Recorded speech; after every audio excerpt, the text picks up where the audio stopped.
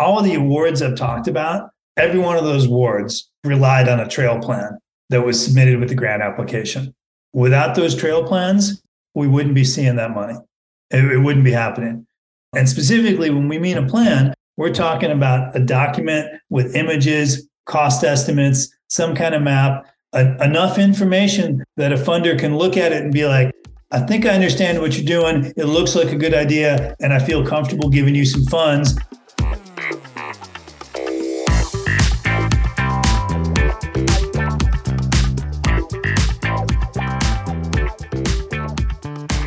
Welcome to Trail Effect. I am your host, Josh Blum. Trail Effect is a show that dives into the stories behind trails, the communities that embrace trails, and the people who rely on trails as a way of life. The goal of this show is to turn the stories you will hear from our guests into useful knowledge that can be applied to your community while providing some entertaining and inspirational content. Guests on Trail Effect include trail builders, board members, community leaders, volunteers, and regular people who really enjoy trails. If you're new to the Trail Effect podcast, check out our ever-expanding library of episodes. Episode 102 is part 3 of a 4-part series where we highlight the Brad and Alys Smith Outdoor Economic Development Collaborative at the West Virginia University. Part 3 features the infamous Rich Edwards, an absolute trail wizard who filled this conversation with an insane amount of knowledge.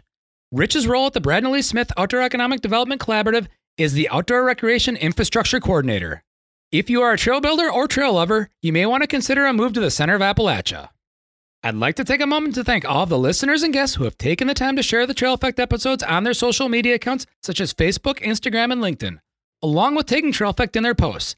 This has helped more listeners find the Trail Effect podcast. Please keep up all of the sharing, commenting, and tagging of Trail Effect. I'd also like to thank all of the listeners who have signed up to be supporters of Trail Effect through Patreon. These actions mean a lot to me. This podcast is an Evolution Trail Services production. For more information about Evolution Trail Services, go to www.evotrails.com. Now on to the Trail Effect with Rich Edwards.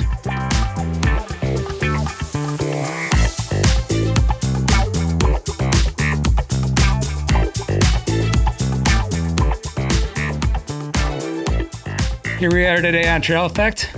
This is part 3 of the Brad and Alys Smith Outdoor Economic Development Collaborative series that we've put together here. And we have Rich Edwards. Rich Edwards is the Outdoor Recreation Infrastructure Coordinator at West Virginia University, which is part of the Brad and Alys Smith Outdoor Economic Development Collaborative. How's it going today, Rich? Pretty good. Enjoying a beautiful autumn day. Well, here in West Virginia, it's coming to an end here in Wisconsin pretty quick. We got 60s today, but it's going to be no more than 30s for like the next, 2 months. So it looks like our beautiful autumn is going to come to an end tomorrow with a day of rain and then cold weather afterwards. So, well, prior to you coming to the West Virginia University, you spent 21 years at IMBA, and you've been in your position now for approximately 2 years? About a year and a half. Come March, it'll be 2 years. So with that, you've already got an award. The winner of the Staff Award and the Excellence in Community Engagement Awards, or something along those lines, right? Yep. I like collaborative projects. I like when a lot of people get involved. And I believe that award resulted from getting the community involved and doing volunteer work on the trails. We've had a mix of student volunteers, community organizations, Mamba. I want to give a shout out to them. That's the Morgantown Area Mountain Bike Association. And they've been a huge help providing technical assistance, not just on the trails that we've been working on the campus, but on trails throughout the community. Because this is the work that we do at the OEDC is much larger than just the work for WVU. WVU is a land grant institution. So we have a duty to provide and help lift the entire state up with the work that we do. So much like working for IMBA, it wasn't about the trail we were building. It was about what the impact that was in the larger mountain bike community and the mountain bike ecosystem. Same here with WVU, very similar. It's not about the trail we're building right now. It's about what impact that trail will have on the state and the people that live here, and what trails are those trails. The trail that we're doing right now, if all we do is that trail, it's not a success. If that trail opens doors, unlocks funding, inspires other people, and leads to 20 more miles of trail, then that trail is a success. If that trail leads to a bunch of people getting on bikes and riding, and I hear the stories that I hear right now of folks that became mountain bikers because of trails that were built 10 or 12 years ago. Like some of the first sustainable trails or contour or well-designed planned trails that were built in West Virginia.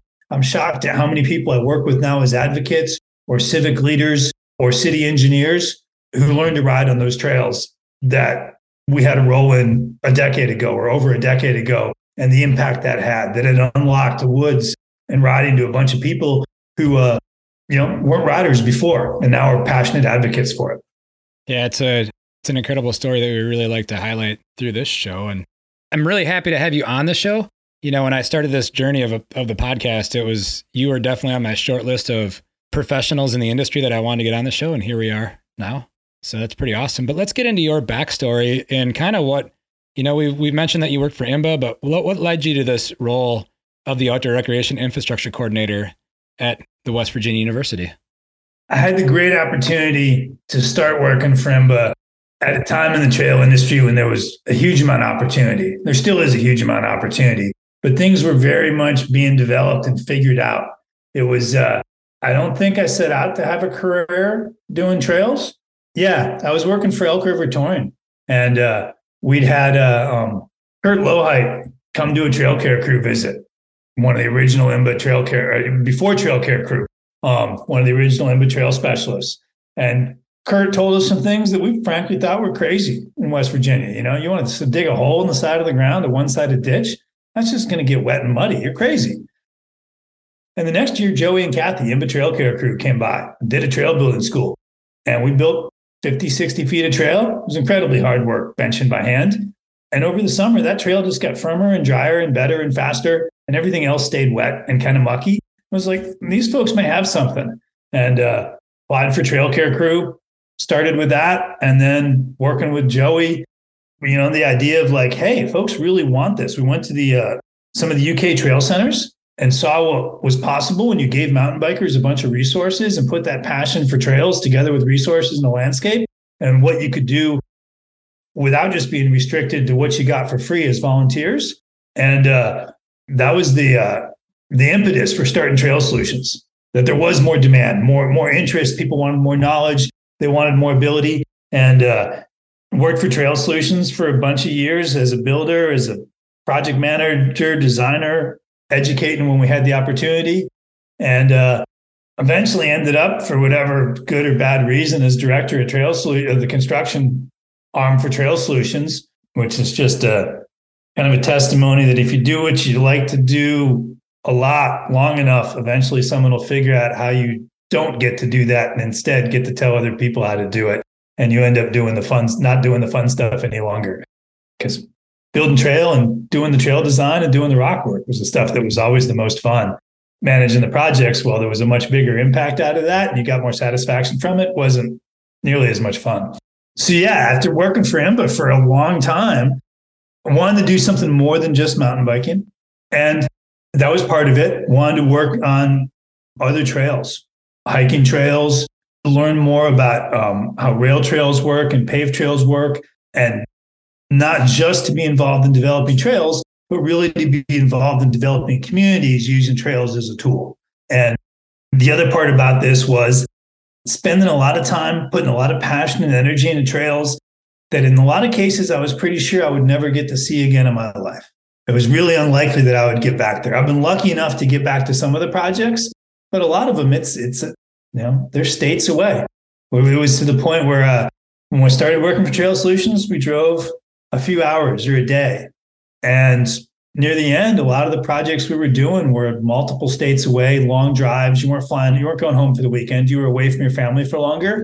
And I didn't feel like I stayed with IMBA because I felt an obligation to the Trail Solutions program and to making that work, and to the partners we developed, and worked really hard the last couple of years I was there to develop folks who could come in and take over that role and run with it.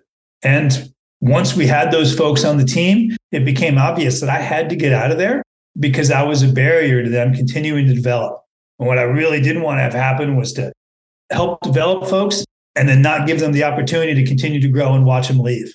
So saw the opportunity at West Virginia University pop up and was like, here's a place I can continue doing similar work, but be focused on a single state, see the impact. And West Virginia has always been near and dear to my heart since I've been on a bike. worked at City Bikes in DC, and we'd hear these tales of 24 hours of Canaan. And when my wife and I, Jen, when we rode across country, we got married at Blackwater Falls in West Virginia, right before the 24 hours of Canaan in 97. And we rode bikes across country, and we found that the best 2 months out of the whole time trying to ride off-road east to west was in the Virginia and the West Virginia mountains. Like once we crossed the Ohio River, it just wasn't as good as it had been in Virginia and West Virginia. Ended up working after that, going back and working for Gil and Mary at Elk River Touring. Just fell in love with the state and knew when I left Elk River, I was thinking I'd probably never live in this pretty place again. And 21 years later, get the opportunity to return to West Virginia and give some love back to that state that, set me on a path that I've really enjoyed. That's a pretty awesome story. Is that kind of what I was supposed to say? Yeah, that's exactly what you're supposed to say. It's more than I thought you'd say, because you interwove the fact that you had a sincere appreciation and have a sincere appreciation for that state and for that region, for more than just trails and communities, but also family and what you found there, right? It's a beautiful state. There's lots of hidden pockets in it and lots of gems. I doubt in the years that I have left in my life that I'll get to see all the potential nooks and crannies of West Virginia. It's what's the joke? If we put an iron to the state and flattened it, it'd be bigger than Texas. It's the western part of the state's an average 40% side slope. Average. Sounds like some pretty incredible trail building terrain. We have such good opportunity for trails, landscapes and footprints for trails. We have no shortage of. I've never been in a situation where I've been okay with someone like, yeah, that 5,000 acres, yeah, we're probably not interested in it. Or you want us to look at that 30,000 acres? Can we just pick 10,000 acres? In the past, we've always been like, we'll take everything possible. And here it's very much been like, we probably have more land that people are interested in putting trails on than we have the resources available to do that. We still have resources for thousands of miles of new trail and space for that, but it's definitely focusing in on where those trails are going to have the most impact and the most long-term benefit for communities. Because a lot of our trails in West Virginia, a lot of our open space, especially the federal open space, is in the eastern part of the state. The majority of our population lives in the western part of the state and lives near the rivers and on the borders. So we can have great backcountry and small mountain towns, the Mon Forest towns in the eastern part of the state that are going to provide that really iconic. You're living in a small town. You'll have trails out the back door of the town. You've got a river to fish in or boat in right there in town because all the towns are on rivers. We can have several of those iconic mountain towns, but the majority of people live along the Ohio River or up on the northern border in Morgantown. And it's having trails throughout those communities, where not just in Morgantown, but throughout the whole state, where people have easy access to trails of a variety of different difficulty levels and different types. So this is both about replenishing our population, because we've lost a lot of population over the last 50 years, bringing people back to the state, but also about making sure that the folks who've been here in the state for generations, they have the opportunity to get outside and enjoy the outdoors. Because we've done this kind of horrible thing over the past few decades. We motorized everything. And folks who a generation ago, where they lived in the country or in a small town, they would have had immediate access to a bunch of rural area. They now are on a road where it's almost crazy to think about riding or walking your bike on that road. And suddenly they're trapped and they have to drive somewhere. Well, owning a car, operating a vehicle, all of that comes with a higher economic cost, especially if everybody in the family needs to have a vehicle to go everywhere. And that makes it much more challenging. And then you're driving a car to work and you're sitting at work, you're sitting in the car or in the truck, you're sitting when you're back home. And this means getting fit enough to be on trails and enjoy them becomes much more challenging. We need to give folks those opportunities to go for a walk, to go for a ride immediately in their community. And we, luckily enough, a lot of these communities are old mine towns or timber towns. They have a small, dense core that could totally become a very walkable community. And they're surrounded by forested hills, sometimes in public land, sometimes in private land, and using a variety of different mechanisms, whether it's public land or whether it's using some of the trail authorities to get better access to private land and develop public trail systems on private land. We can go ahead and make sure those folks have access where they don't have to get in a car to get on a trail out of their town. Yeah, that's a perfect segue into what exactly your role is with the Brad and Alys Smith Outdoor Economic Development Collaborative, and let's kind of explain what you were brought on for and what that is going to do for everything that you just talked about. My role is to, the big picture in the outdoor economy side of the OEDC is to ignite the outdoor recreation economy through West Virginia. My role is to help facilitating, creating the infrastructure or enhancing the existing infrastructure that's going to do that. So we do this through three different ways. I provide in certain situations on WVU's campus and in certain specific projects, we get very operational. We're hands-on, we're involved in the design, we're involved in the construction, we're putting our resources directly into that, we're helping build the trails, but we can't do a lot of that. And if that's all we did, we wouldn't have that big an impact because we'd be focused on a fairly small area because those are very capacity-intensive support mechanisms. The majority of the state and how we help make things work throughout the state is by providing technical assistance to community partners throughout the state. And this is very much where we teach people and assist people with fishing.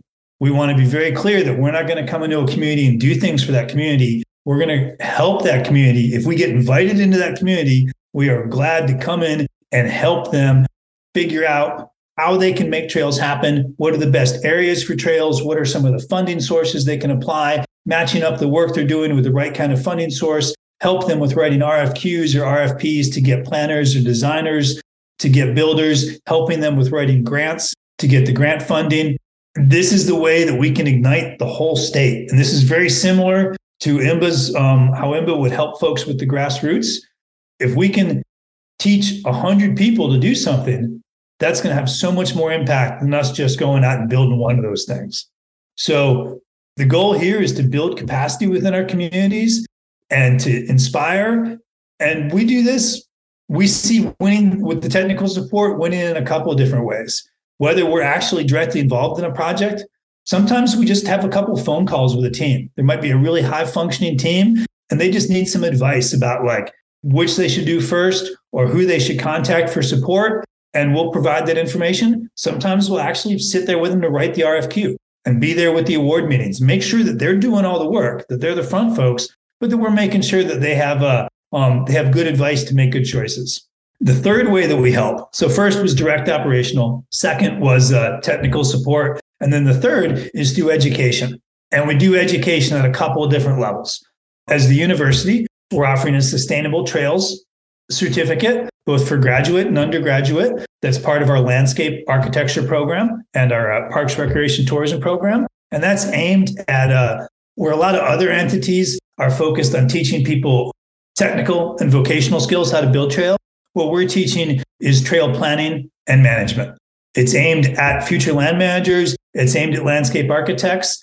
And a lot of it is aimed at letting those folks know that there's a whole thriving industry of trail designers, planners, and builders who are out there that they can tap into. Because our industry, the trail, natural surface trails industry, is a little bit hidden, folks. And it's definitely a knee-jerk reaction to like, oh, you need an LA or you need an architecture and engineering firm to do that. It's like, well, yes, you could use those, but we need to make sure that they have the natural surface trails experience and chops in there. And so part of what we're doing with the Davis College Sustainable Trails Certificate is making sure that the folks who come out of that, who have that certificate, are aware of what some of the options are and some of the basic guidelines around natural surface trails. And then the other education we're doing is accelerating community trail workshops, which this is all about teaching communities how to do the trail development, trail planning, and not just trails, but other outdoor recreation, climbing, water access, how to analyze what they have, how to determine what's going to benefit specifically their community in terms of where they want their community to grow or how they want their community to grow. Some folks are looking for retention for certain industries. Some folks want to keep, they want to be a tourism destination. Those may be two slightly different things. The other education we're doing is actual hands-on workshops, very similar to the old Trail Care Crew workshops. We've got a mobile trails workshop, truck and trailer, full of hand tools and a CaniCom, where we can go around and teach folks how to do rock work, how to do bench cutting, some of the same skills that we're seeing that we thought when the Trail Care Crew was going on. I think we failed to grasp the impact the Trail Care Crew was having in terms of constantly seeding basic trail design and construction knowledge throughout the mountain bike community. And we're seeing the impact now that the Trail Care Crew program has been defunct for close to 8 years now. We're seeing that knowledge be lost in the mountain bike community. It's not there. It's not a baseline anymore. And as part of our like grassroots empowerment program in West Virginia, we have lots of people who want to make trail happen. We have lots of people making trail happen. Well, we want to give them the opportunity to build the best trail possible. Not everybody needs to stub their toe 10 times to figure things out. If we can give them a little bit of help up with the learning curve. And much like, people getting instruction on how to ride bikes rather than just crashing a bunch to figure out how to keep the bike upright. So that's, and one of the techniques that makes a lot of sense in West Virginia is teaching people basic rock armoring. We're a wet state, we're a steep state, and we're a rocky state. Every trail system has mud holes, and we've seen this impact working for IMBA, where like we teach a community a certain rock skill, come back 5 years later, and you'd see awesome examples of that rock skill applied all through the trail system. Everyone's getting a better ride because of it. Well, that's one of the things working on here is teaching those skills and spreading that knowledge throughout the whole trail building community throughout the state. Yeah. And, I know in La Crosse where I live, I attended it for sure 2 of the 3 times that IMBA Trail Care Crew came, here in the early to mid 2000s. And it definitely, obviously we're here talking today, and I don't know if I would have gone on this path we're on. Right. And so that is definitely a thing that really helped mobilize the trail community in terms of like actual trail knowledge during that era. And we definitely lure them in with talking about trail construction because everybody's interested in that. But be sure that like as part of that process, we're also teaching people how to interact with folks, how to collaborate, how it's better that even if you might disagree with somebody about trails, well, if you both want to have trails, you're allies. Even if you think their trails are really silly and you don't want to ride on them, that's okay. Not everybody has to like everybody else's trails. But as folks who are developing trails and outdoor recreation, we're much better collaborating and working as allies. We don't have to share every trail. We don't have to be, every group doesn't have to be involved with every other group in all the projects. It's okay to do separate things, but wouldn't it be nice if it's like, hey, we totally support this other club and the trails they're doing, or we really support the equestrians, so they support us when we go ahead and ask for a mountain bike specific trail. As a group of trail advocates and as a trail industry, we should all be working closely together and supporting each other. The family's too small to like talk bad about each other, which I will say good things now about Tri-State Company and Charlie Dundas. And during the education process, and this may just be a quixotic thing that we can't achieve, but I'm going to convince Charlie that mountain bike trails are okay and sustainable. We can do them in a sustainable fashion. Charlie does great work. Tri-State does awesome work. They are one of the heartbeats of trails in West Virginia and have been doing it for a long time. And we respectively have a small philosophical disagreement about mountain bikes and trails. You do know, Rich, that I got Charlie on in a recorded statement that mountain biking is good, and that if it wasn't for the mountain bikers, the trail industry wouldn't have came as far as it is today. Yep. I listened to Charlie's podcast, and I can't say enough good things about Charlie and what Tri-State has done. I should also call out another trail company that's been doing great things in West Virginia, another local West Virginia native son, and that's going to be Zach Adams with Appalachian Dirt. And there's other folks. One of the other things we're doing with education is we're helping mentor professional trail builders. We've got new folks in the state who are seeing this opportunity. They want to make it happen. And we see West Virginia as a great place to, if you're going to have a professional trail operation, West Virginia is a great location. Lower cost of living than most of the East Coast, but you're half a day's drive from every major metropolitan area on the East Coast. From Atlanta to Portland, Maine, half a day's drive from anywhere. So, and those are all great places to be. If you're a commercial trail builder, you want to be working in the high net worth areas. Even better if you can live in a beautiful place that's lower cost of living, and you can be working in a place that's high cost of living. So you're charging good rates and you're living in a cheaper place. West Virginia, we can very much offer that to people. We've got a couple of new up and coming builders, Sam out of Fayetteville, and Tracy Toller's been doing some work for us recently. Yeah, very excited about the new crop of folks that are coming and the people that we're going to be working with in the future that aren't trail builders now. Well, and aside from that, at least from what I can tell, the East Coast, generally speaking, is ahead of the curve in terms of access and creative ways to get access. And so that's a huge part of the puzzle there too. I would, I'd throw the, as long as you're including the Midwest in that, I would say, really, there was a huge surge in the Southeast in the past 2 decades, really noticeable about 15 years ago. And part of this was that New England, most of your public space have been public space for over 100 years, already had trails on it. Out West, very similar. In the Sun Belt, in the Southeast, you had a lot of states and counties and urban areas where all the outdoor recreation happened on private land because those were all rural areas, and they boomed post-war. And in the 90s, there was a huge amount of open space acquisition going on that didn't have any trails on it. So in the Southeast, it was very common to be like, oh, here's 500 acres that has no trails. Here's 2,000 acres that has no trails on it. What do you want to put there? You would never get 2,000 acres unless you were in northern Maine, in New England, that just came onto the market and said, hey, there's no trails here. What do you want to put on there? There's no pre-existing expectation of use, or there's no hiking trails that grandpa built, or great-great-great-grandpa built. So it made development of new, extensive, modern trail systems with modern design principles. It really reduced the barrier for that.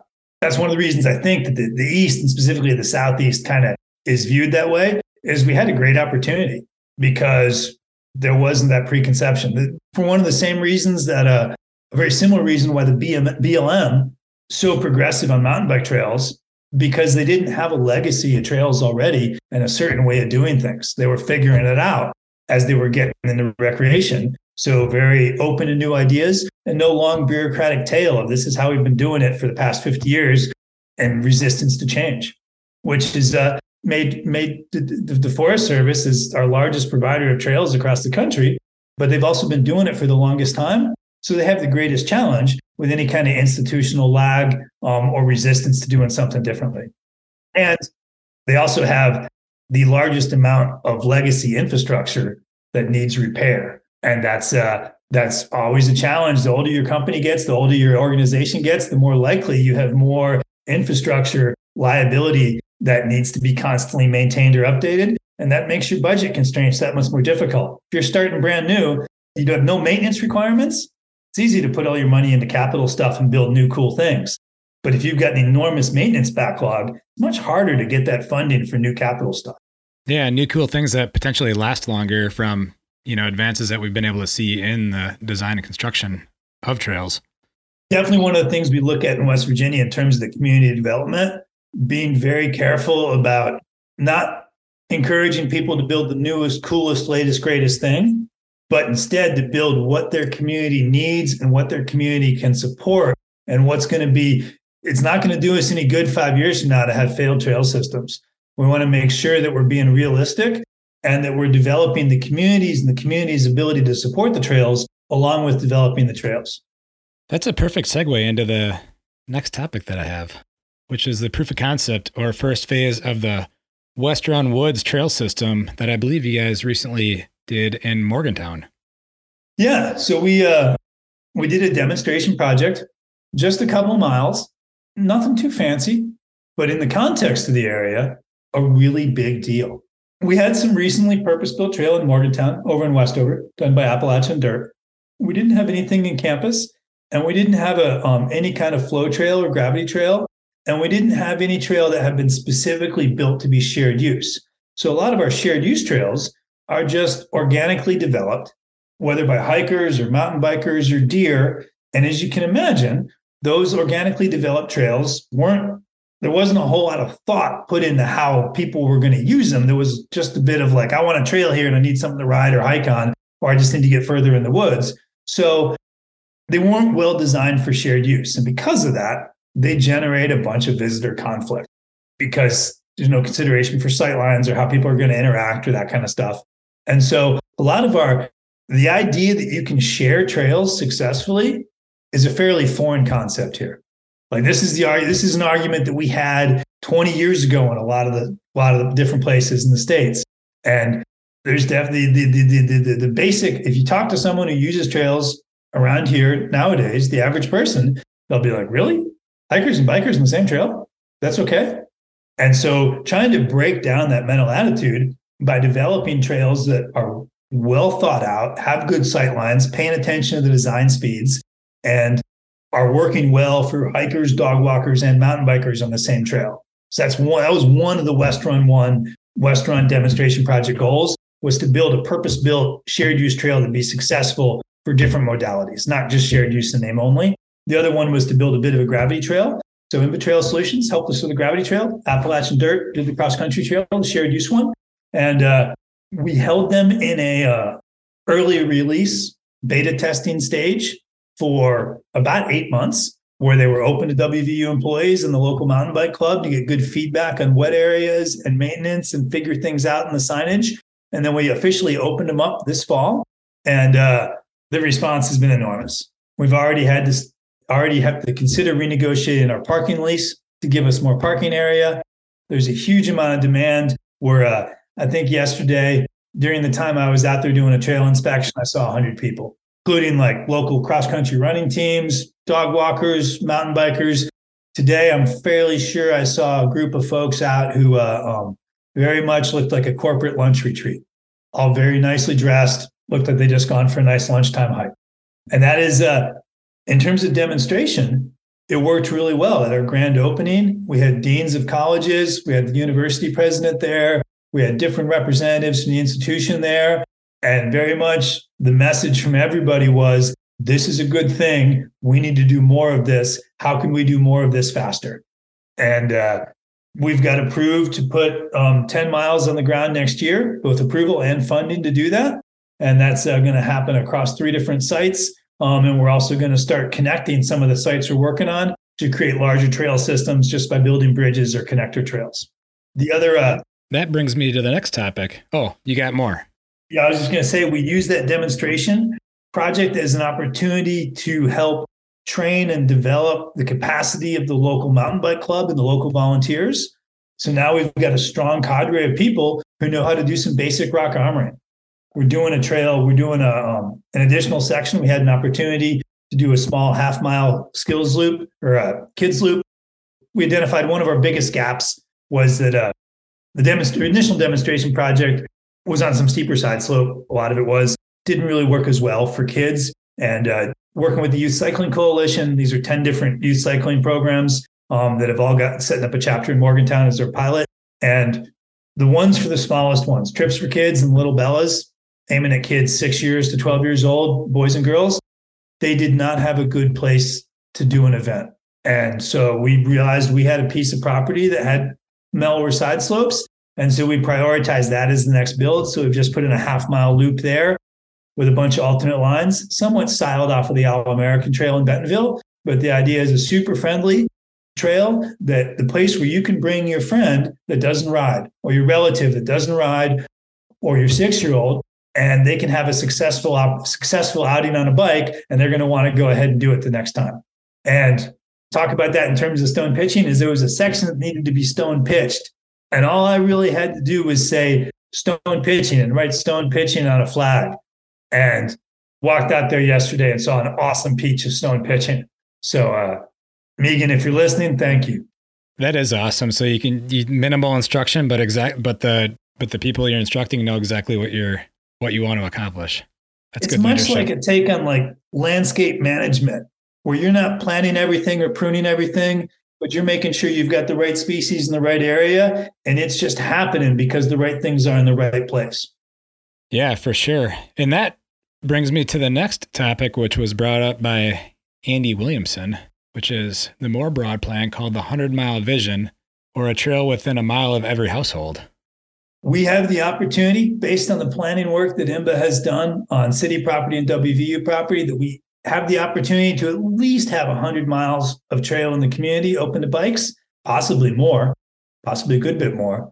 And that would enable us to have a trail within 15 minutes of every person in town. And this is one of the things that became obvious during the planning process. And I started the planning process while working for IMBA. I was involved in it working for IMBA, though Steve Kosacek was definitely leading that. And a great example of mentoring somebody and then them growing to the point where then you're assisting them with projects, not mentoring them at that point.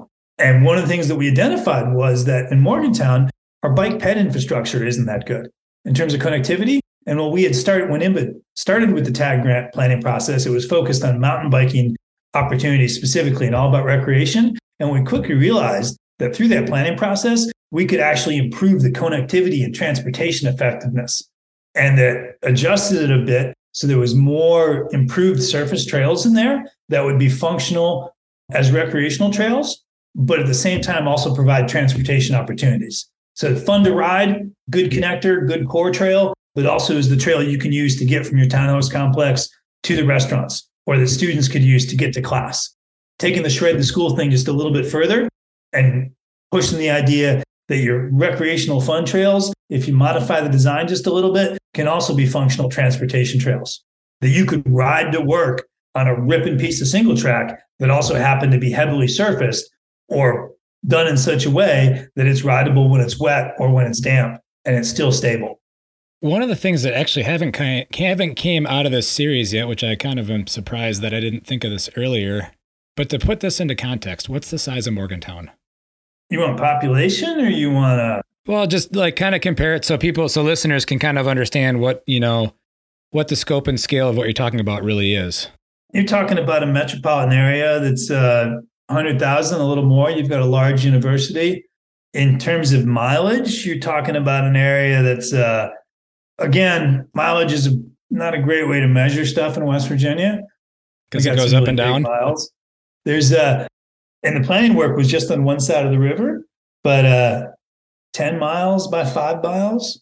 So it's a larger, I mean, it's not a huge community, but you have some significant challenges to connect everything. And that was really what I was trying to.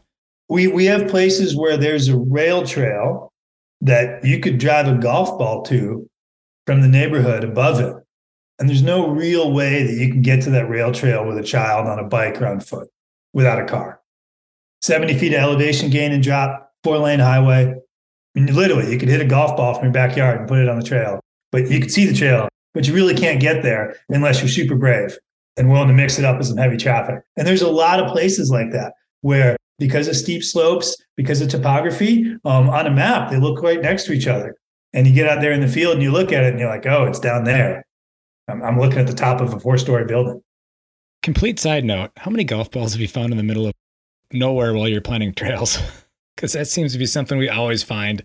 Golf balls are they're really pretty common. I am amazed. There's definitely some in the site we're on now. And I've been trying to figure out like where somebody was standing when they were chipping them. We found a ton of golf balls on the project that you came and helped plan here in La Crosse too. And that would maybe be a little bit easier to figure out, but they're just everywhere. There's people definitely, it was one golf course we worked in Alabama. And that definitely, the golf ball density helped us with determining the final trail alignment. Because there it was like, those were legitimate slices. So where the golf balls were really dense in the ground, it was like, yeah, we don't want to put the trail here. This is the slice zone. Yeah, no kidding. It brings a whole new reason for needing to wear a helmet while riding, right? What was there was a Crystal in Milwaukee. There was a trail system that was partially on top of like an old landfill slope. And one of those trails went right behind the back of the driving range field. I wonder if that's what's now called the Rock. Because there's a complex that has changed names and changed hands. I wonder if that's the place. We went there. That was a long time ago. I was on trail care crew, but there was definitely it was a completely manufactured hill. Yeah, that might be what's now referred to as the Rock, which is an urban ski area and a bunch of other stuff going on there too. Yeah, they were trying to do a ski. I think they were talking about trying to do a ski area. Yeah, but it was very much a man-made little. I wouldn't call it a mountain, but definitely for a man-made hill, it was a pretty good-sized man-made hill. Let's roll into current shovel-ready projects, because that's another topic that Andy brought up to me to ask you about. And this could be statewide. You know, we can leave the Morgantown area and go statewide with current shovel-ready projects. So shovel-ready, I'm going to use the broad definition of shovel-ready. Say that means implementation within a year. Or completion within a couple of years. Let's start with the ones that are funded. We've So in Fayetteville, we have two projects, one at Needles Eye Park in Oak Hill and one at Fayetteville Town Park. Those received $1.5 million worth of earmark funding last year. As a testimony to all these projects I'm going to list had its plan done, and that was used to get the funding. The earmark for the Fayetteville trails, done by the Fayette Trail Coalition, the earmark was submitted before the plans were finished. Applied Trails Research did that planning work. They were at about 50% stage with the plans, and they were already being used to get the earmark. And the New River Gorge Development Authority has stepped in to help with the financing and the earmark distribution. A really nice community partnership there. So those are going in, hopefully going out to bid by the spring, and then at least one of those projects going in next year, possibly both of them. We're going through compliance right now with those. So they're funded. You could call them shovel ready, depending upon how long your lens is. Down in Marlington, one of the Mon Forest towns, at the southern edge or down the southern part of the Monongahela Forest. This is part of the Snowshoe Highlands area, but this is Marlington's a little bit lower than Snowshoe. So if folks are familiar with the Snowshoe terrain and the Pocahontas terrain, it's all like remnant boreal forest, higher elevation. The stuff in Marlington looks more like Stokesville, Virginia. Hardwood slopes, less spruce. And that's 27 miles designed by Imba Trail Solutions that received 27 miles received. They did a categorical exclusion for that. So one of the new CAT-X's applied to that. And that was awarded that was confirmed in January. The decision was made and funding was officially awarded a couple of weeks ago, about $1.8 million for 27 miles of construction there. Before we move on, just kind of define what a categorical exclusion is for those that may not be familiar with that. I hope I don't get myself in trouble with this. There's going to be someone listening to this that knows the NEPA process much better than me is going to cringe at how I describe this. It'll get us to what we're close to what we're. If anybody who listens to this is like, hey, you need a better description, feel free to send it to me or educate me on this. So any kind of federal project, federal money, federal land, you have to go through a National Environmental Policy Act process to make sure you're not going to have any negative impacts to historical, archaeological, or biological resources.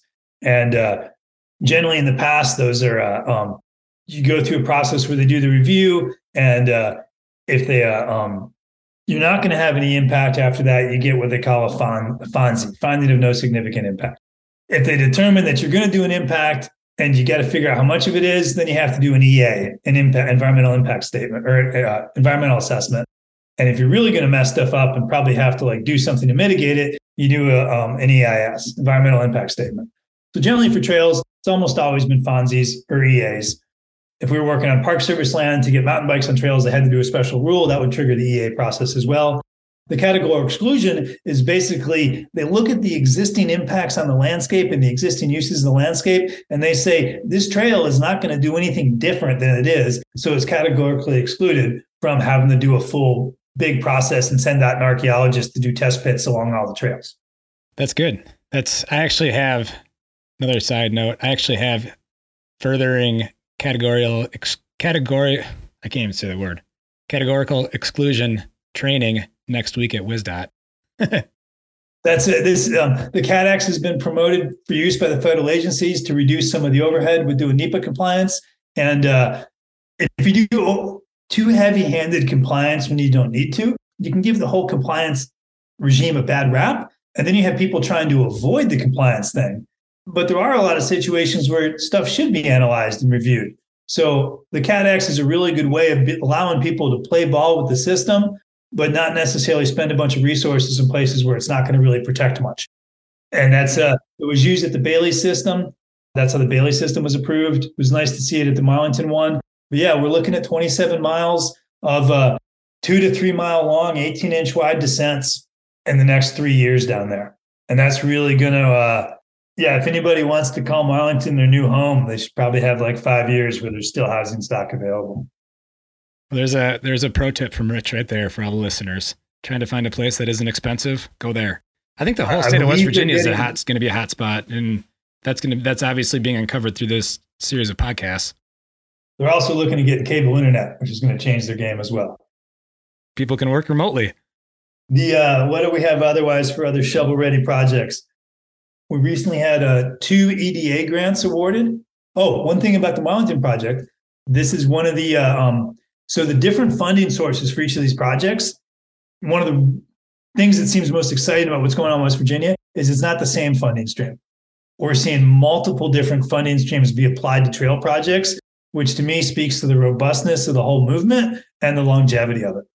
So the Fayetteville projects were funded through an earmark process, Department of Interior flap grants, which are grants for being right next to National Park Service. The Marlington project was funded by an ARC Power grant. Now, ARC Power grants in the past have funded trail projects, but only when they were a subsidiary of a larger project that the ARC Power grant was funding. This is the first time that we know of that it has funded a solely just a trail project. Wow. So pressure's on to make sure that one goes really well so that ARC Power wants to continue putting money towards trail projects, not just in West Virginia, but through the whole. ARC is the Appalachian Regional Commission, so throughout its whole service area.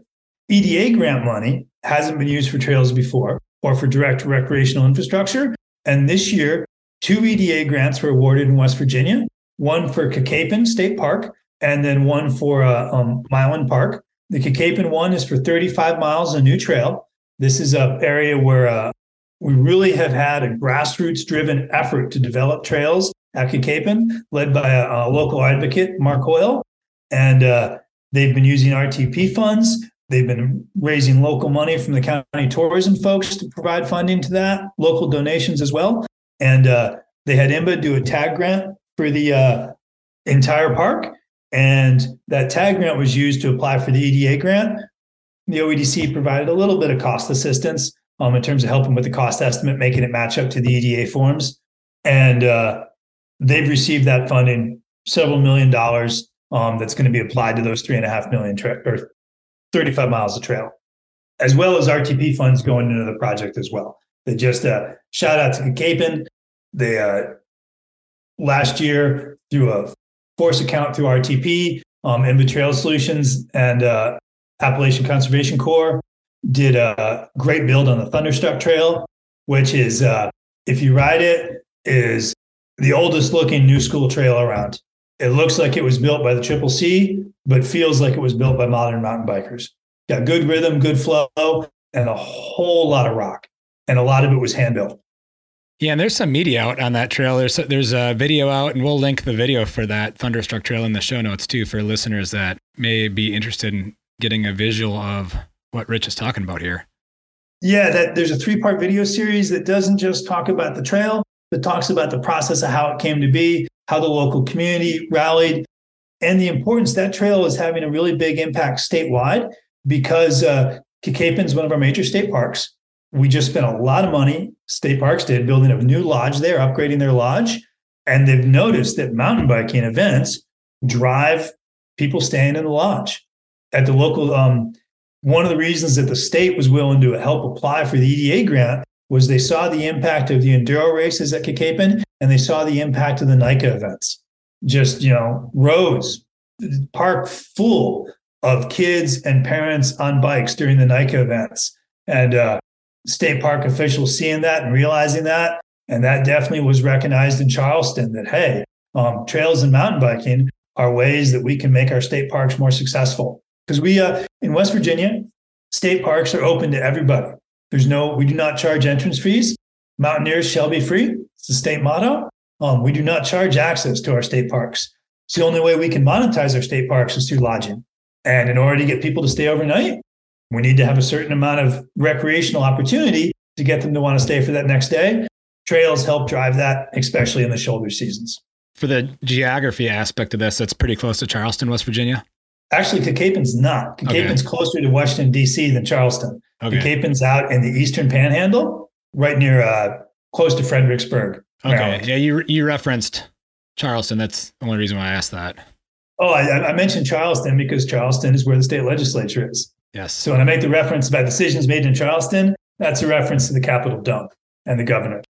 Got it. Mr. Justice has been a big supporter of trails, but it's definitely when we talk about the decisions being made and the heads of the state offices, most of them need to be in Charleston. That's a very good fact to point out here. That's when we talk about Charleston, that's speaking to power, speaking to the decision makers. And when we do things in the state, we know that we need to be represented there. There's also a large portion of our population that lives there. Yeah. Yeah. When you have the state capital, you got people there. So the other part about this, the other EDA grant is Milan Park. And this is in Morgantown. This is a nonprofit driven park that does cooperative stuff with WVU, with the county school district to provide facilities that other entities wouldn't be able to provide on their own. As part of the Youth Cycling Coalition initiative, it was identified the need for a BMX track. So the Milan project is a full hard surface BMX track, potentially the first in the country, full hard surface pump track, intentionally UCI competition design, so competition style pump track, and then hard surface skills trail, and then a hard surface jump flow line or park similar to the rail yard in Bentonville. All of it, we're pushing for hard surface. One, because it rains a lot here. Two, in terms of that longevity and community ability and ability to support stuff, we want to make sure we make this as low maintenance for the next decade as possible. So while we know that hard surface stuff isn't zero maintenance, in fact, the maintenance is possibly as expensive when it comes down to doing it, but your maintenance intervals are spread apart much more. And we don't need to have a bunch of people on a park staff who can constantly groom a BMX track. And so that's it's another EDA grant that was awarded. And we're hoping to see the design on that finished in the next 6 to 8 months and construction start sometime next year. That's a lot. That's a lot of stuff going on there. Have we missed any shovel-ready projects? Yeah, there's White Park, Southside Trail at White Park is due to go out to bid this spring. That's an interesting one as the trails are being done as part of a voluntary remediation program for the EPA. White Park's an old tank farm, and it's got some contaminated soils. So rather than just digging up all the soils and trucking them out to an incinerator or just knocking down all the trees and burying the soils under a big cap, they've instead chosen to pick a path where the areas that are identified as having contaminated soils will have trails. The trails in those areas will be rebuilt and a sufficient cap put on them and armored to protect people, much like Big Marsh Bike Park in Chicago was. And then through creative trail design, fencing, and plantings, we keep people away from those areas that are contaminated. So the trail construction and trail design is the active part of the remediation process. That's an interesting one. That's something that hasn't came up at all yet through this podcast series. And it's something that definitely, and it's that out of the box thinking that comes to this industry that is just incredible. Other shovel ready. Yeah. Bid package for any builders on the listening in. Bid package went out recently for Charleston for Gloria Jones Woodlands. That's for a small 3-mile build there that's funded by the city of Charleston. There's an active project that's wrapping up. That's Kanawha State Forest that the local mountain bike group there in Charleston helped State Parks put out to bid. And that's under construction right now. I think they're planning to wrap up because the season's closing. Wow. The Lewisburg, the White Sulphur Springs Bike Park just finished design. The only reason I would say it's not in the shovel-ready stage is it doesn't have funding awarded for it yet. And I know I'm forgetting, there's other projects in Beckley that Corey's been working on that are probably shovel-ready as well. But that's, I know I'm forgetting something big. I just can't remember it right now. Sorry. That's all right. You've listed a lot of places, which is pretty incredible. I think more than I think any listener would really expect out of one state or even a region for that matter. Did I mention the 100 miles, 10 million thing? No, we haven't gone there yet. And that was part of Marlington as well, though, right? Marlington counts into Marlington, the EDA grants, the ARC grants, those all bundle into that. But basically in the first, about the first 12 months or in a year's period last year, we saw, and these are not projects, we're not taking responsibility for these, but these are projects that we were either involved in or knew about. We watched 100 miles of trail be officially approved and $10 million worth of funding get to like the 95% award stage within a year.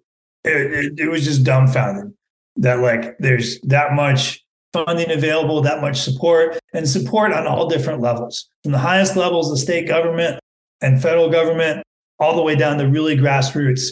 Just the energy about trails, and everybody seems to agree trails is a good thing.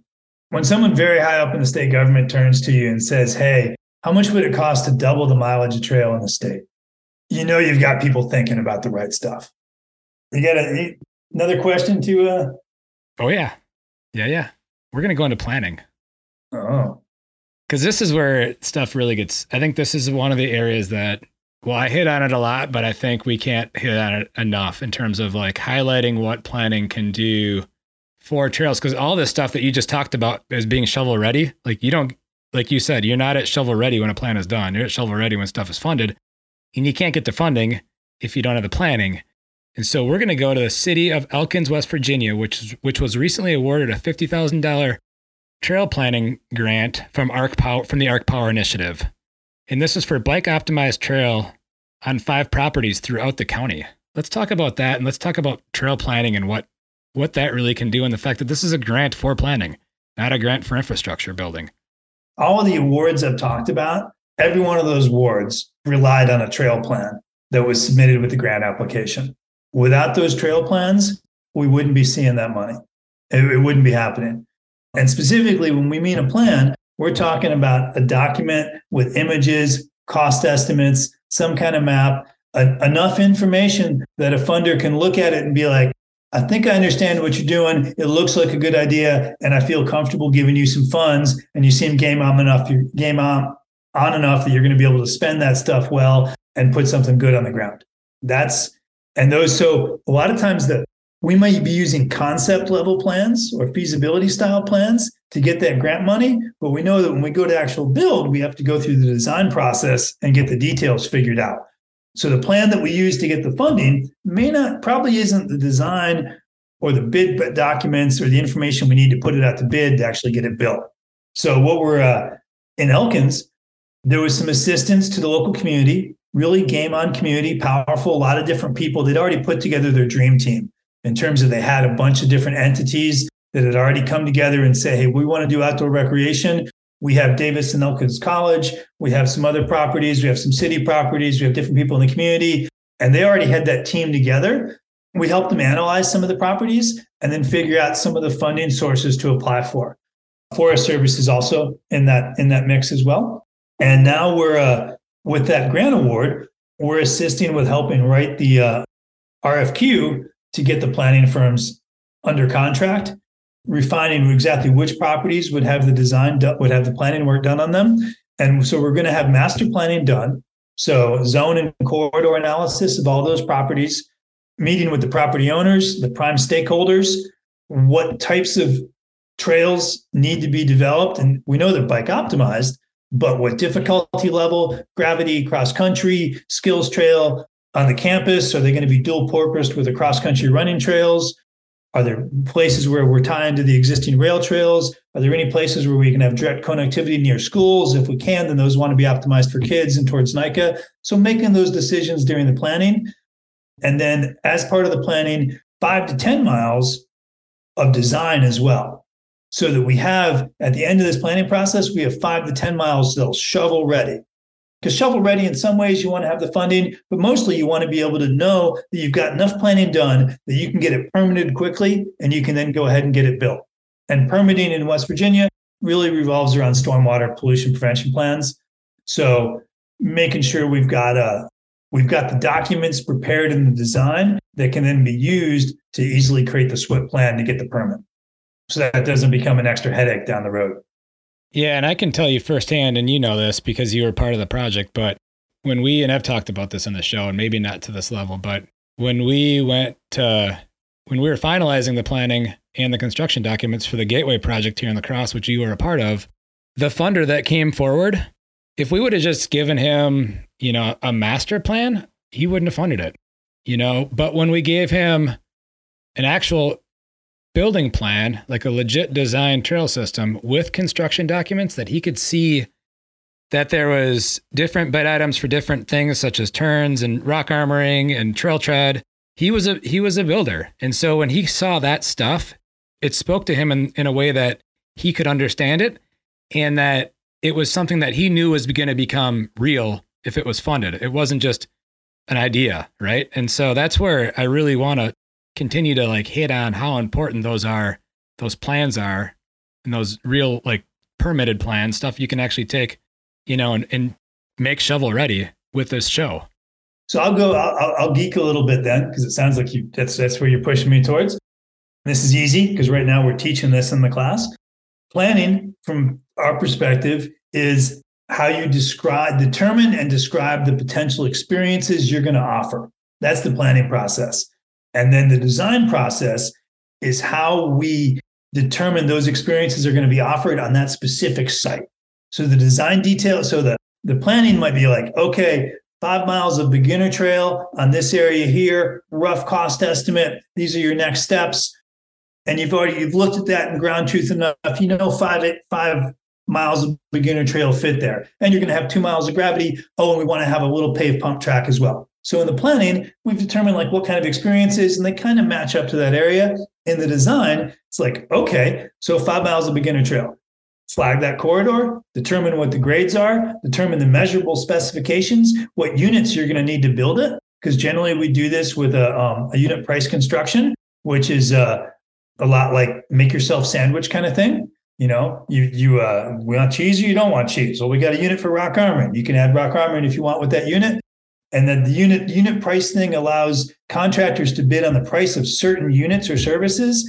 And then the decision about how many of those units or exactly what's going to be done where can be adjusted in the field, but you've already determined the prices. Where if you were doing a lump sum, you wouldn't have that flexibility. There'd be a lot of incentive on the contractor's thing not to do expensive things that they didn't budget for when they gave you the quote. But if you're doing a unit price, you've got more flexibility and the contractor isn't exposed because they're still getting paid for what they quoted on. There just maybe more tread. Maybe there's more berm turns and less rock armoring, or maybe there's more rock armoring and less tread. Maybe you found you had to have a bridge, and luckily you put a bridge unit in there. We do the same thing with the SWIP stuff. If we know there's going to be certain BMPs that have to be installed for stormwater, we'll list those BMPs as unit prices. So the planning is the general plan, the experience, and that's also usually the sales document for the grant funding and for the permission. The design is all the information necessary so that whoever wants to build it, whether it's local volunteers, whether it's a contractor, whether it's agency staff, that they're all working off the same set of things, and they would all build the trail that would meet the experience objectives in the plan. That you've got enough detail that when you build a beginner trail, it actually turns out to be a beginner trail when you're done building it. It doesn't have any gap jumps, doesn't have any 50% grade sections. It's not on the top of a cliff. And then if you're building a black diamond trail or a black diamond jump line, it's got the specifications in there necessary so that when you're done with it, it actually is a good black diamond jump line. And so the other part about doing the design is you probably identified in the planning what some of your compliance stuff is going to need to be. You refine that during the design. You ask more questions, figure out more details. What permitting is going to be required, what compliance, because your compliance generally comes from two places. It comes from the regulatory requirements based on the piece of terrain you're on and what jurisdictions have, what entities have jurisdiction over that piece of property. And the rest of your compliance generally comes from the funding stream. Whose money you're spending and what strings they have attached to spending that money, what requirements they've put on it, whether it's how you bid it, how you pay people, whether you pay them a certain wage, whether you have to do additional environmental compliance based upon that funding. So during the design, if you've already had the grant awarded, you know both of those compliance constraints, the terrain and the funding, and you can make sure that your design documents and your design deliverables help you overcome any obstacles or meet any needs created by the funding and the terrain. And yeah, if you're shovel ready, you've got your units together, you're pretty ready to bid, you're ready to do any compliance that's need to be done if you weren't able to do it proactively beforehand, and you can take funding and you can quickly turn it into completed trail. Along those lines, and this is a topic or a thing that just popped into my head now, so this will be new to you because I didn't give you this topic, but this is something that I've always thought for a long time, and it's something we do in my real role at DOT in Wisconsin, is having projects on a shelf ready to go. So when funding sources become available that we didn't maybe know about, like how important is that for organizations or communities to have? Because I could see that as being, especially when like recently when we had all the ARPA funds come out nationwide, like how many projects did you have to have that were technically shovel ready to plug into funding streams that maybe you didn't even know they were real a year ago? So couple thoughts on that. Some of your compliance stuff Some of it you want to get ready and have a good idea of what you need to do for the permitting or for the compliance, but not necessarily do it, because some of it does go stale. An example would be biological compliance in NEPA. When they change the species of concerns, your old compliance stuff doesn't work because you weren't looking for the right species. So as new species get listed, your old compliance may go out of date. If the terrain or the landscape significantly changes, they may deem your old compliance went stale. So your biological stuff's got a bit of a shelf life, a past due date. ARC stays pretty stable. Some of your other permitting, there may be ongoing regulatory changes that you may need to update to, but you can do a pretty good job in a lot of sites of figuring out what the concerns are. And part of this is just in your design, that this is very true working with federal NEPA stuff, that if you can get a couple of clues from the land manager about areas that are likely to be problematic, or determine what the species of concerns are and what habitat those are located in, or what the specific historical resources that are likely to be found on that site and what type of terrains they're going to be found on, you can a lot of times preemptively avoid that stuff to make your compliance really easy to do. So part of this is just being graceful with your design, figuring out what's going to be a concern and staying away from it. But having projects that are very close to shovel ready, and that's why we like getting the SWIP plans together. We might not submit for that permit, but that we'll have a stamped SWIP plan ready to go. So if the funding does come, they can apply for the permit. They've got the SWIP. They're good to start moving dirt. Certain funding streams, we definitely look at shovel ready. There's some stuff that you have 2 or 3 years to spend, and your level of shovel readiness doesn't need to be as tight. But if someone's going to give you money and say you have to spend it in a year, especially when we're talking about trails, trail work's seasonal. If they give you that money in March and they say you have to have it spent in a year, you really have like 6 months to spend that money because you're probably not going to be doing that much digging over the wintertime. So having understanding what kind of funding streams you're likely to apply for, the ARPA money is a good example. That was pretty easy to predict that was coming.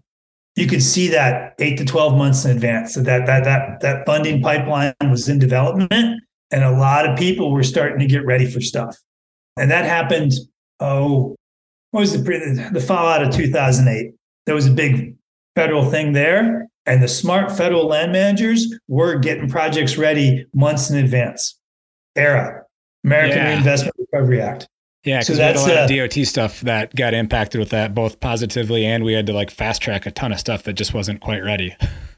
So there's definitely, if when we see large funding streams coming, there's definitely a push to get things ready. Now that earmarks are back on the table, I would encourage anybody to be getting stuff as shovel ready as possible.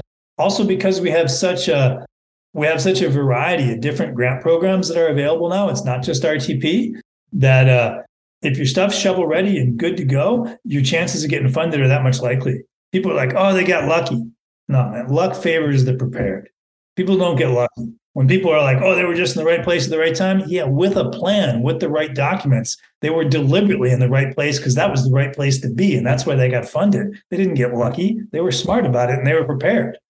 And that's a good life lesson right there. Yeah. What haven't we talked about yet that we need to cover through this show? I think we went pretty deep on a lot of things here, but I don't want to miss out on anything that might be going on at the West Virginia University that we haven't covered yet, at least on the infrastructure side of things, because we're going to have one more opportunity still with Danny Twilley coming back on for the 4th installment of this series. Danny's going to wrap it up with big picture. So, man, if you want, if possible, this isn't specifically applies to trails. This is just generally like getting things done. Assume the best of people. Never, don't attribute to malice what's best explained by ignorance. And ignorance isn't a bad thing. It just means that people don't know certain stuff. It's completely fixable. I see a lot of people, they get angry or they get a bad head about something and they don't want to work with people. It's like, assume that people are doing it for the best reasons and that they're good people. There's not a lot of people we work with that are really bad, malicious people. Most folks are good people, but there's a lot of infighting in the industry. And people need to just set that aside. And it's like, yeah, you may not like that person, but they share the same values that you do. You can still work with them. You don't have to go out and be their best buddy, that's okay. You can still work with them. You can still be allies for the same cause.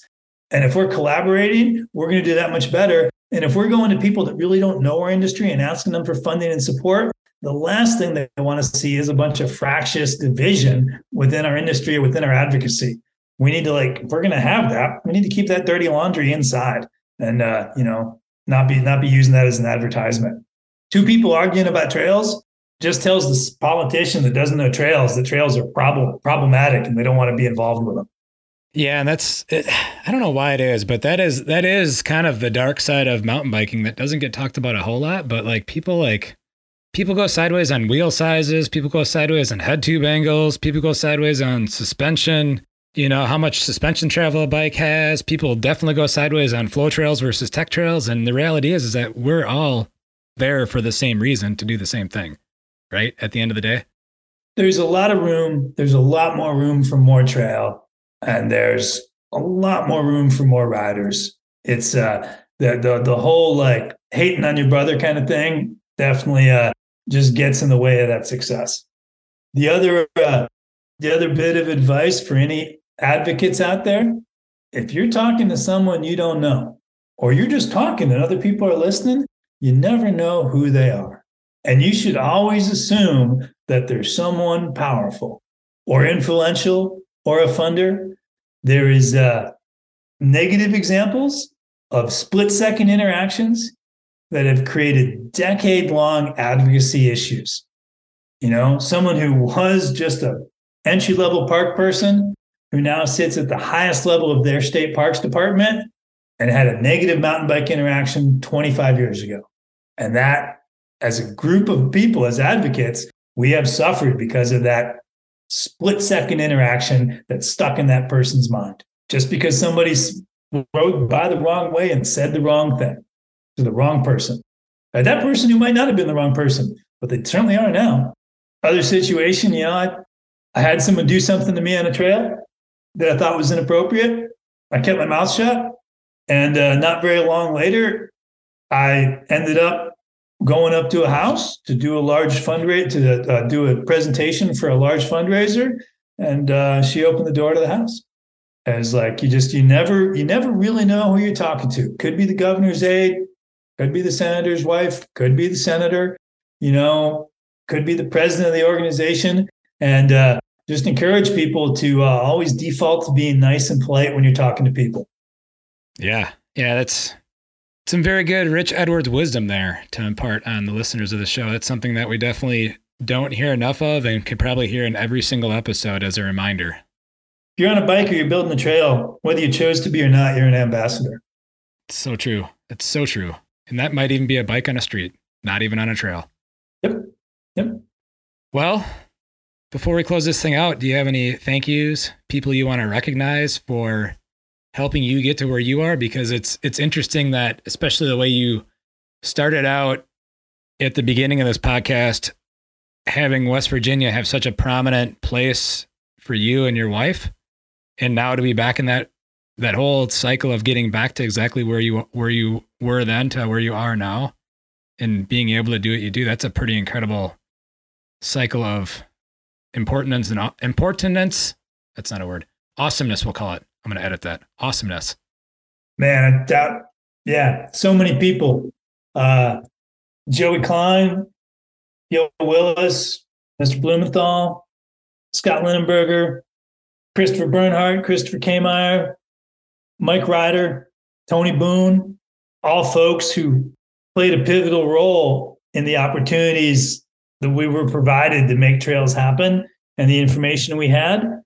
And then, to West Virginia University, President Gee, Danny Twilley, Greg Corio, folks who took a chance and gave me an opportunity to come to the state and do things here.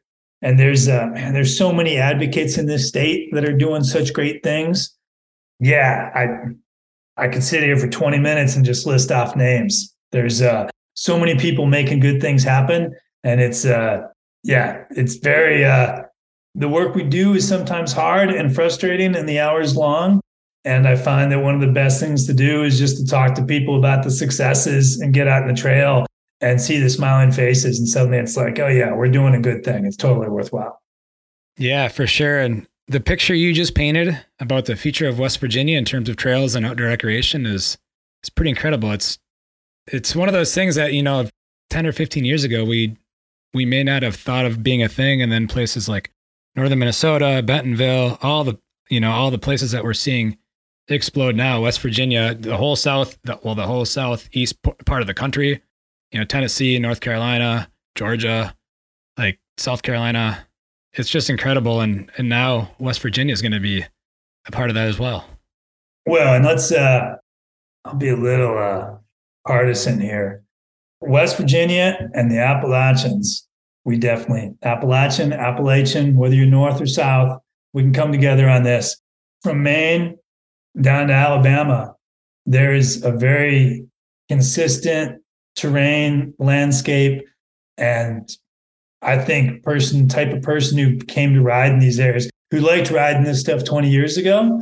And we see community after community up and down the mountain range making outdoor recreation a focus. And so I think it's West Virginia sits at the heart of that, but I see a very common thread throughout the whole Eastern Mountain Range. Yeah. With that, thank you, Rich, for taking the time to come on the show today and being a part of this series. It's the infrastructure side of the things is the stuff that I really geek out on, the planning, the building, the designing, all of that stuff, getting shovels in the ground. Like that's where my heart is. And so to have you on to talk about this for the time we've been able to talk about has been pretty incredible. So thank you for that. Thank you much for the opportunity. Thank you for what you're doing. Thank you for listening. Links to the various topics discussed in the show can be found in the show notes. Our next episode will be the final part of the 4-part series featuring West Virginia University and their mission of advancing West Virginia through outdoor recreation via the Brad and Alys Smith Outdoor Economic Development Collaborative. Once again, we feature Dr. Danny Twilley, who will be our guest bookending this series. If you like what you have heard, please take the time to share these shows with others. Sharing these shows will help create awareness of both the guests who have taken the time to be on the show and the podcast series itself. Also, if you're new to the Trail Effect podcast, check out our ever-expanding library of episodes. Please don't forget to leave a rating and review, as this is one of the best ways to show your support for the Trail Effect podcast. I'd also like to thank all of the listeners who have signed up to be supporters of Trail Effect through Patreon. These actions mean a lot to me. With that, the value for value concept is something that has caught my attention. If you find value in the Trail Effect podcast, you now have a way to provide value for that value via Patreon for Trail Effect. This podcast has been edited and produced by Evolution Trail Services. For more information about Evolution Trail Services, go to www.evotrails.com. If you have ideas on future communities or people to feature on Trail Effect, please don't hesitate to reach out by emailing evolutiontrails@gmail.com. Thank you again for listening.